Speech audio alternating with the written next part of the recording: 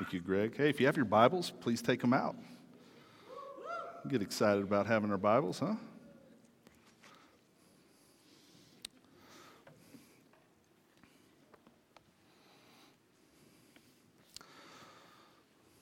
Well, a couple of weeks ago, I took a step closer to accomplishing or finishing my doctorate of ministry. I resubmitted my research part of the project and waiting on a reply of either do more edits or begin your project. So I'm excited about that. As some of you are aware, my project is on discipleship. It is on growing people in the faith. In fact, it's a major part of our mission statement at Community of Grace. We work together, we strive together to win people to Christ, to develop them in the faith, and then deploy them to go repeat that cycle. Win, develop, and deploy. So today's message is, last week was on winning, it was evangelism. This week our message will be coming out of a text, and it's about developing discipleship. I make a claim in the research part of my project that at Community of Grace, and I believe like most churches, we encourage people to be a part of a discipleship group, a life group, to get involved in a ministry, a women's ministry, a men's ministry, a life group, so you can grow. But the question that I pose is, what are you growing to be? Well, if you were to get where you were going in this growth, spiritual growth, where would you end up? Do we really know what a disciple of Christ, a mature disciple of Christ, do we really know what that looks like? Or do we just go to our discipleship ministries and I hope you get there? I hope you grow.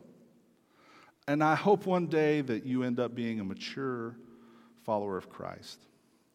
Well, in Scripture, there are several places, especially in the New Testament, that give us a good picture, a snapshot, so to speak. You can see the title of today's message, a snapshot of what a follower of Christ looks like. I was tempted to title today's message, a snapshot of a good church member, because Paul's writing to the church, and so, but I decided that I'm going to try to make this personal as I can, that each one of us would take a look at our own lives and say, am I growing in that area? And you'll see in the text today, there's 7 things that I want to point out of this 1 Thessalonians passage, but I got to tell you up front that this all begins with being intentional. Growing spiritually, it begins with being intentional. I don't know if you heard that noise over there. My wife is in heaven holding the youngest Tucker child, the only child, and she's having a blast. So I don't mean for you to leave, Catherine. Great. Intentionality. Are we intentional in all the areas of our life? Hey, men, are you intentional about being a better husband in 2019 than you were in 2018? I mean, are you going to actually think about doing some things better than you did this year? Wives, the same thing. Parents, are you intentional about being a good parent? Or do you just kind of go, hey, that's the way I was raised, so I'm going to raise my kids that way. But then your spouse was raised a different way, and then there's conflict, and there's this and that. And what about being a good employee? Are you intentional about growing professionally? Being a good employee, being a good boss. It takes intentionality. And what we're going to be speaking about today, what we're going to be looking at in Scripture, is intentionality, is being intentional to grow. Now, our text today is full of a bunch of imperative verbs. You'll see when we start the text, when we read it together in just a moment, he says, I urge you. And then he gives a list, and we're going to combine some of them but we're going to have 7 things that I want us to notice and point out in today's text. Being deliberate, being purposeful about our spiritual growth. You know, people have all kinds of opinions about what a mature Christian looks like. If we were to go out to Southlands and walk up to 100 different people and say, hey, what is it? When you think of a Christian, what are some things about their life that should stand out? You know how many different answers we would get? From people on the street, we would get so many different answers. But here's the deal. If we were to do the same thing in this room today, we would get a bunch of different answers. What would you say are those things that, man, a Christian's life ought to be marked by this? It ought to have this marker on its life. Is it worship? I mean, is that a primary thing that we're to be about? Is it prayer? Bible study? What about serving others? I mean, there's so many things that we, even in this room, would not necessarily come up with the same answers. So it's important for us to come back to Scripture. Let's stand upon the Word of God. What does God's Word say about disciples? And then let's be intentional about growing in those areas. You know, this is one of those things that I see some of our students sitting in the room, and I got to be quite honest, I hope that these kind of passages in Scripture you'll grab a hold of, man. And you won't wait till you're an adult. You won't wait till you're your parents' age. Not that y'all aren't adults. Y'all are grown up, I know. But man, grab a hold of these today. Let these sink in today. And begin being intentional about growing spiritually. So we're going to be looking at 1 Thessalonians chapter 5. If you have your Bibles, please turn there. We're going to read verses 12 through 22.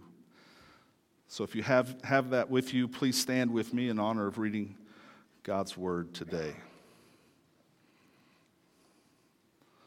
Paul writes this to the church in Thessalonica.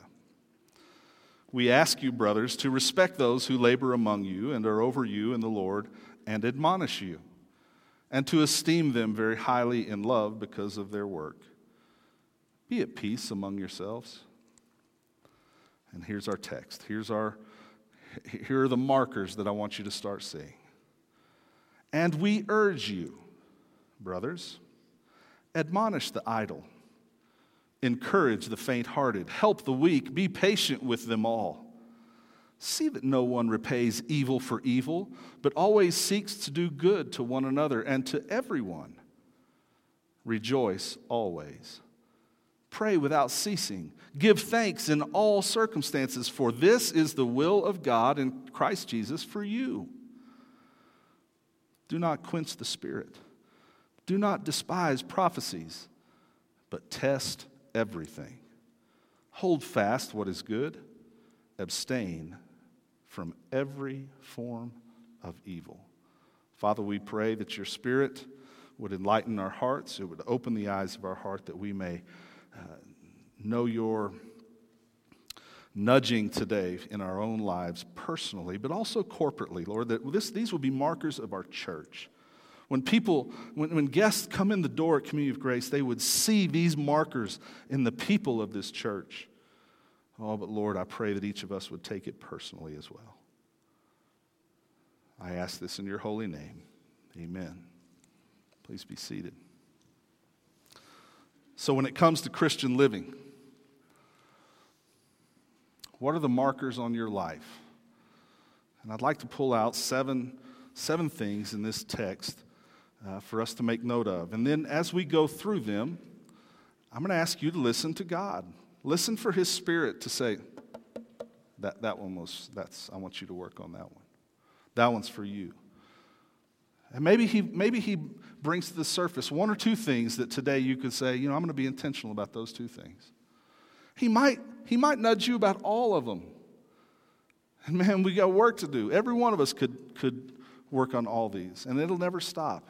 But there might be one or two that you go, I just really need to go to work on that one. So listen for God's nudging, his prompting today as we work our way through this. The first one I want us to notice is a Christian's life is to be marked by helping others. Look at what it says in verse 14 and 15. It says, "And we urge you, brothers, to admonish the idle, to encourage the faint-hearted, help the weak, be patient with them all." Is that a marker on your life? Is it a goal in your life to encourage? He uses the word admonish, to counsel, to straighten out the unruly. We live in a culture and a society that would say, don't you tell me what to do and what not to do. Don't you tell me that what I'm doing is wrong. It can be wrong for you, but it doesn't have to be wrong for me. We live in a culture that preaches that. It's okay for you to believe that, unless I disagree with it. And it's my opinion. I confess this is my opinion. That philosophy of the world has snuck into the church. And not very often do we come alongside one another and say, come on, man. When we've got someone that's chasing and going down a road that we all know they shouldn't be going down. Paul says, help them out, man. Admonish. Encourage.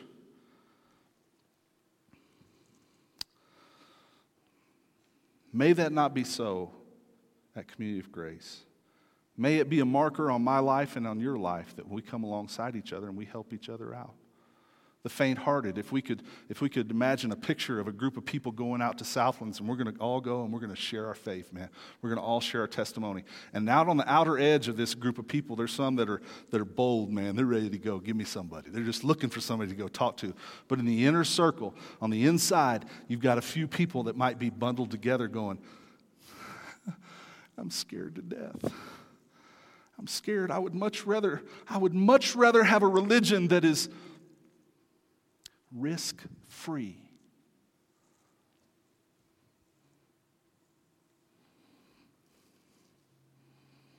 He says, encourage the faint-hearted.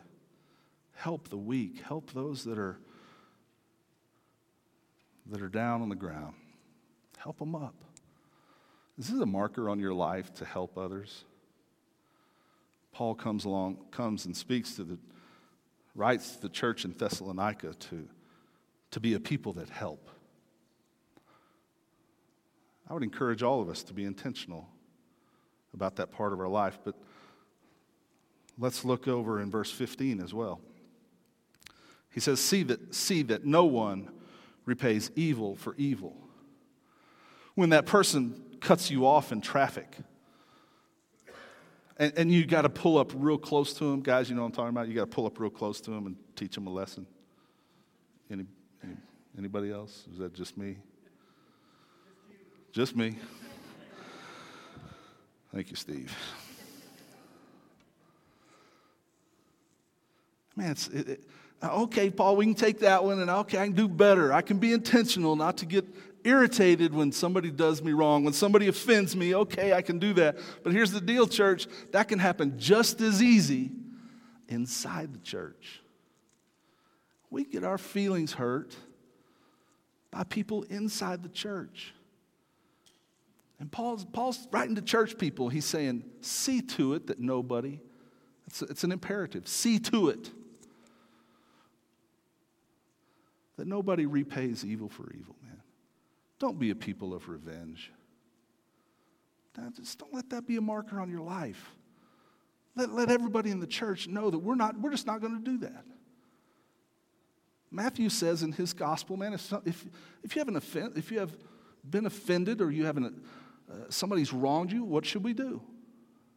We should go to them and talk to them. And let's not get sideways and let it fester. And Paul says, man, see to it that nobody repays evil for evil. He goes on and says we ought to seek to do good for everyone. Now listen, we know we have people in this body that have needs. And we can look for opportunities to help. We can look for opportunities to come alongside them if they're faint-hearted, if they're idle, if they're sitting on the bench and they need to get out on the field and play. We can come alongside them and help them. But he says, seek, which is an imperative, to do good to one another and to everyone. Now let me ask you a question. Is that something that you can be intentional about? Is it a marker on your life right now?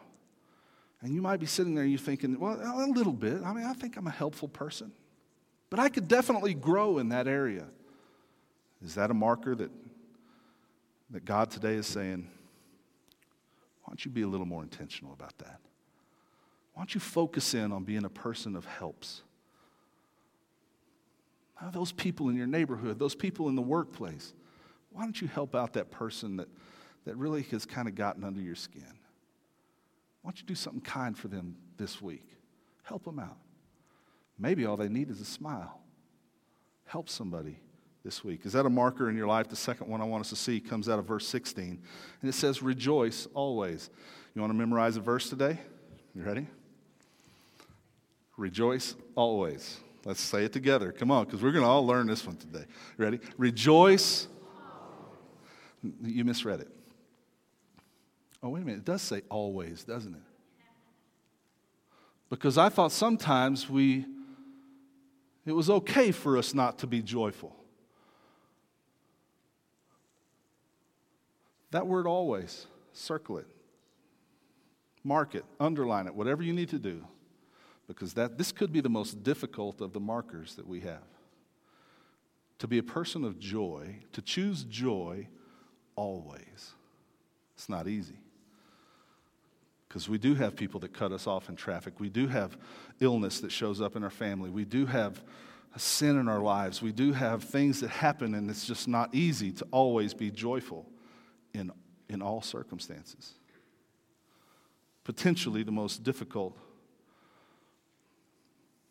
one on our list today. By the way, is joy one of the things that you were thinking of a while ago when I asked the question of what should be some markers on a Christian's life? Was being joyful always one of the ones that came to your mind? Paul's given us a list here of things to be a good church member or what a disciple looks like. A disciple of Christ. Let's just be clear about it, man. You ought to be known. People in the world ought to know you as a person of helps. They ought to see this joy. And I'm not talking about happiness, because happiness depends upon happenstance. And if something bad happens, you might not be happy. I'm talking about joy, man. It's this inner sense of understanding that I have God's everlasting, unconditional love. Therefore, I can be joyful. I have assurance of salvation. Therefore, say it, I can be joyful. I know that God will never leave me nor forsake me in any circumstance. Therefore, I can be joyful. I know that one day He's going to come back and He's going to get me. I know that one day Jesus is going to return and He's going to gather His church. Therefore, I can be joyful. Man, this is not my home. This is a temporary dwelling place. My home is in eternity in heaven with Him. These momentary troubles don't compare to what is ahead of us in heaven.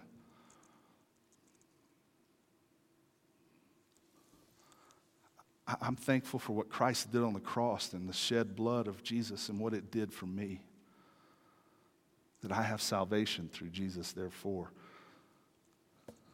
I can rejoice. I can be joyful. Do you realize that Christianity is a joyful religion? Because of all those things that we just mentioned, we could go around the room and people could say things that they're joyful about. We could also go around the room and people could tell us the things that steal their joy. A thief comes to steal, kill, and destroy. But church, man, let's let it be a marker on my life and your life of joy. I don't care what the happenstances are of my life. I have an inner peace and inner joy that I want everyone to know about. Is that an area you can be intentional about? Is this a growth area in your life? Maybe you've been going through a downtime and joy has not been a marker. Maybe it's been a tough season of life. And today I want to encourage you to come back to the one who gives us joy.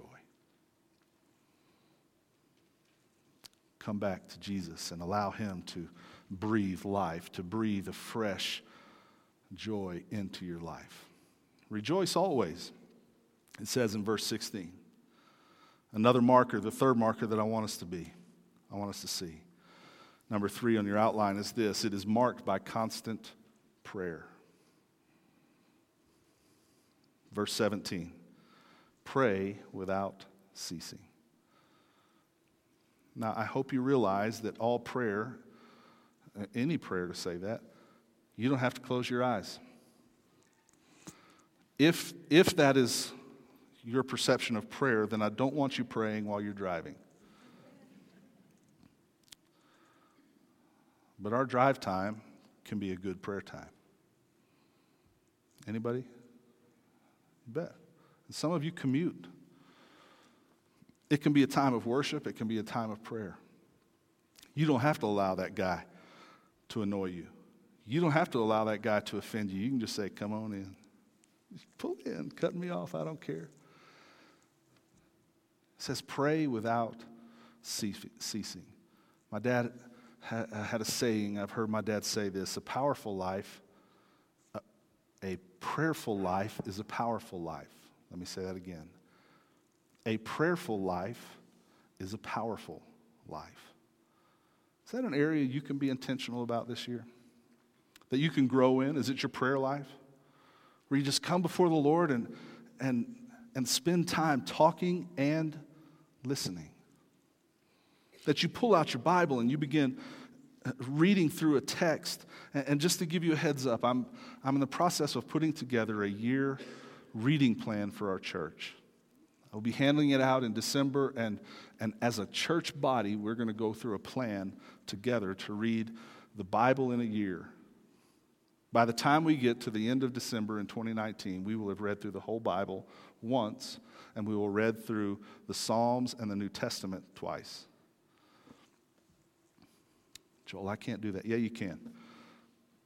It will be good that each of us are able to talk about the same passages of Scripture each day of the year. Prayer, that we begin reading together. We're reading the same passages, and all of a sudden you find a church that is starting to pray over that passage, and we're praying over the church through that passage. And is that an area you can be intentional about? A marker of constant prayer. The fourth thing I want us to see, look at verse 19. Verse 19 says, do not quench the Spirit.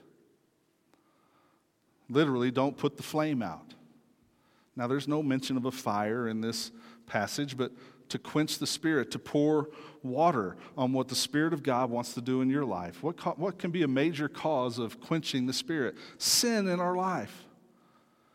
Have you got sin that just tempts you every day? Maybe it's a secret sin. Maybe it's one that nobody knows about. Be assured of this: God sees everything. And the feelings and emotions that we deal with with guilt and those kind of things, Paul says to the church, man, make it a marker on your life, not to quench the Spirit, not to disobey, not to allow Him all access into your life. Man, let Him do what He wants to do. Don't quench the Spirit in your life. I have hanging in my office a shadow box with a state championship medal, and right beside it is a sideline access pass at Texas Stadium. You would be surprised how difficult it is to get down on the field in a professional arena. But on that particular day in 1996, I had a pass around my neck. I mean, it was one of the coaches. I'm wearing the whole coach's garb, But I still had to have a pass. It didn't matter what I looked like. It didn't matter what clothes I was wearing. I had to have a pass before all the security people would allow me down on the field. And with that pass on, I could go anywhere except the opponent's locker room. I had access to the field all the way down there. Now let me ask you a question. Does God have an all-access pass in your life? Are there places in your life, are there hidden rooms, are there hallways that you do not want him to go down? Is there your secret sin closet? Is there a room in your heart where you say, God, hey, listen, I'm going to give you everything else, but not this room. I enjoy this room. Stay out of that room. That's my room. Don't quench the Spirit, man. God says, I want in that room, man. I want to clean that room up. I want that to be my room. I don't want filth in there. I want righteousness in there. Don't quench the Spirit. Last night, we were at Red Robin with Grayson and Janae, and we were waiting for our table for them to call us for our table. And right next to us in the waiting area was a family, and they had a son that was probably 8 years old, and he was not obeying his mom. She would tell him to stop it, stop doing that, stop it. And he just kept on going. He eventually started crying, and she said, stop crying, stop doing that. And he just kept on going. And she okay, that's it. That's it. I've had enough. I'm telling the tooth fairy not to come. That boy was a perfect angel the rest of the time. He had completely extinguished all of Mom's grace, all of Mom's patience. He had put it out to the point that she was going to tell the tooth fairy not to come. Friends, listen.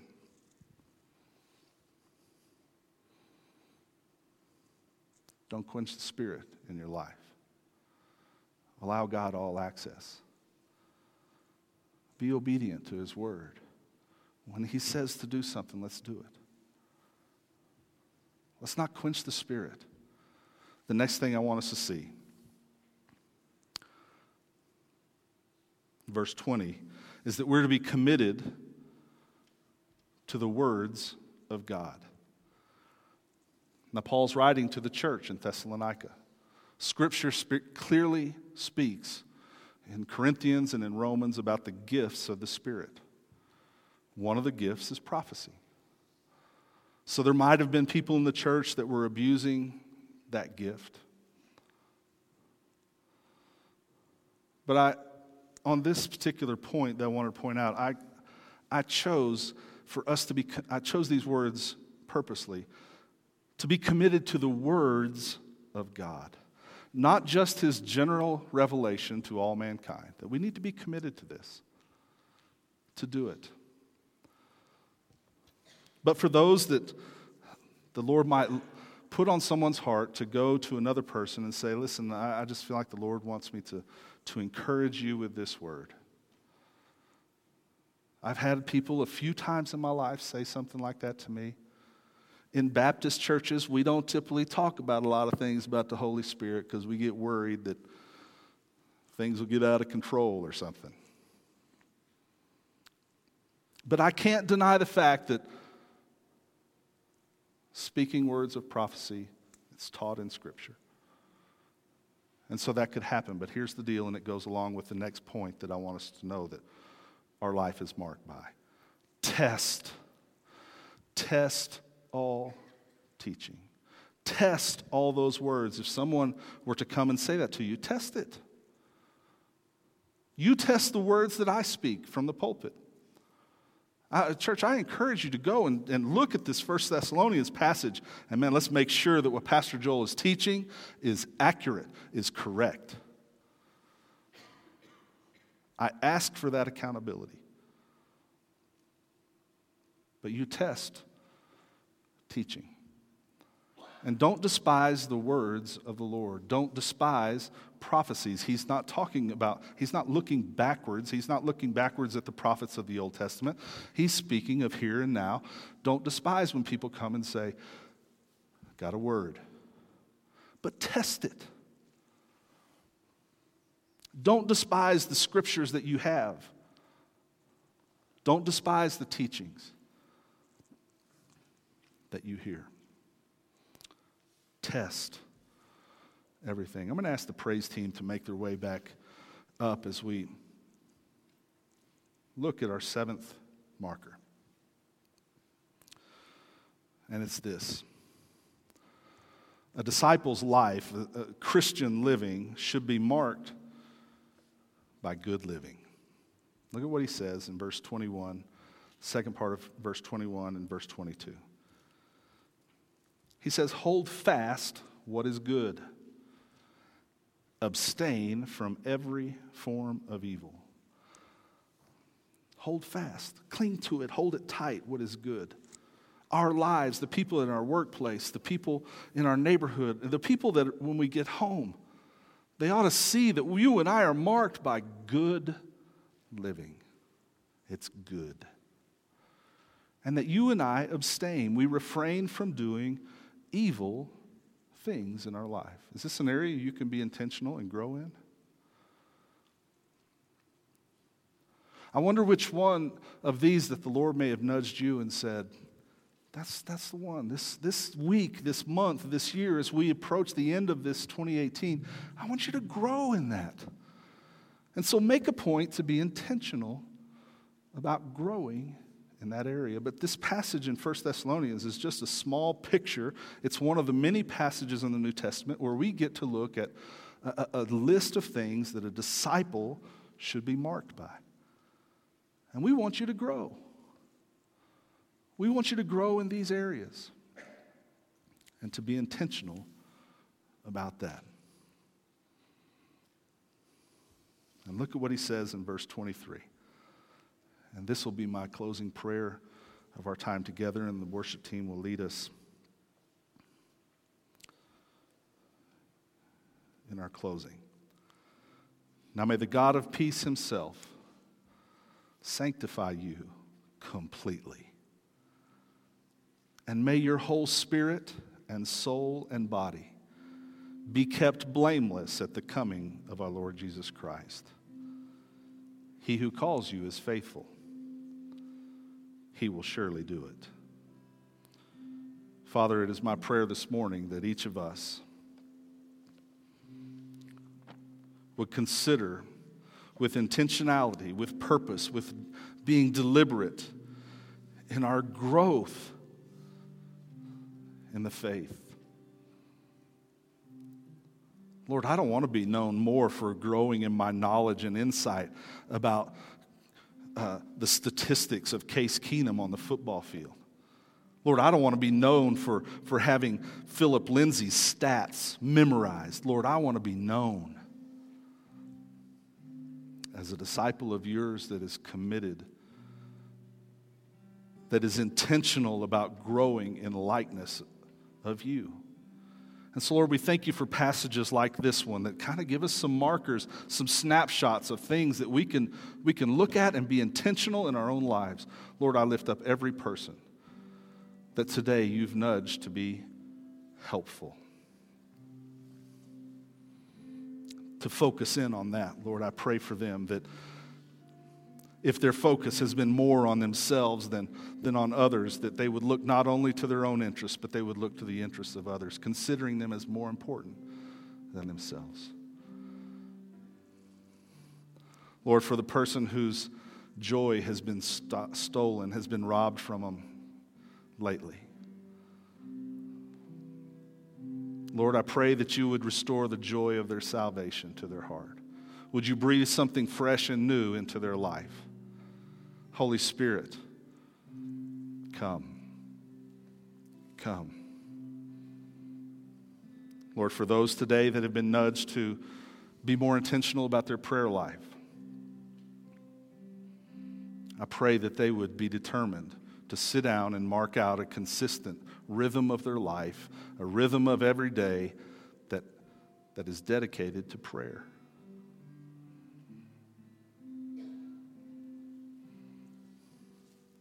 Father, I pray that none of us would quench you, but we would allow you to lead us, that your Spirit's nudging and prompting throughout the day would lead us, that we would give you all access to our heart. There wouldn't be any hidden places that we want you to stay away from, Lord. We give it all to you. All to Jesus, I surrender. I surrender all.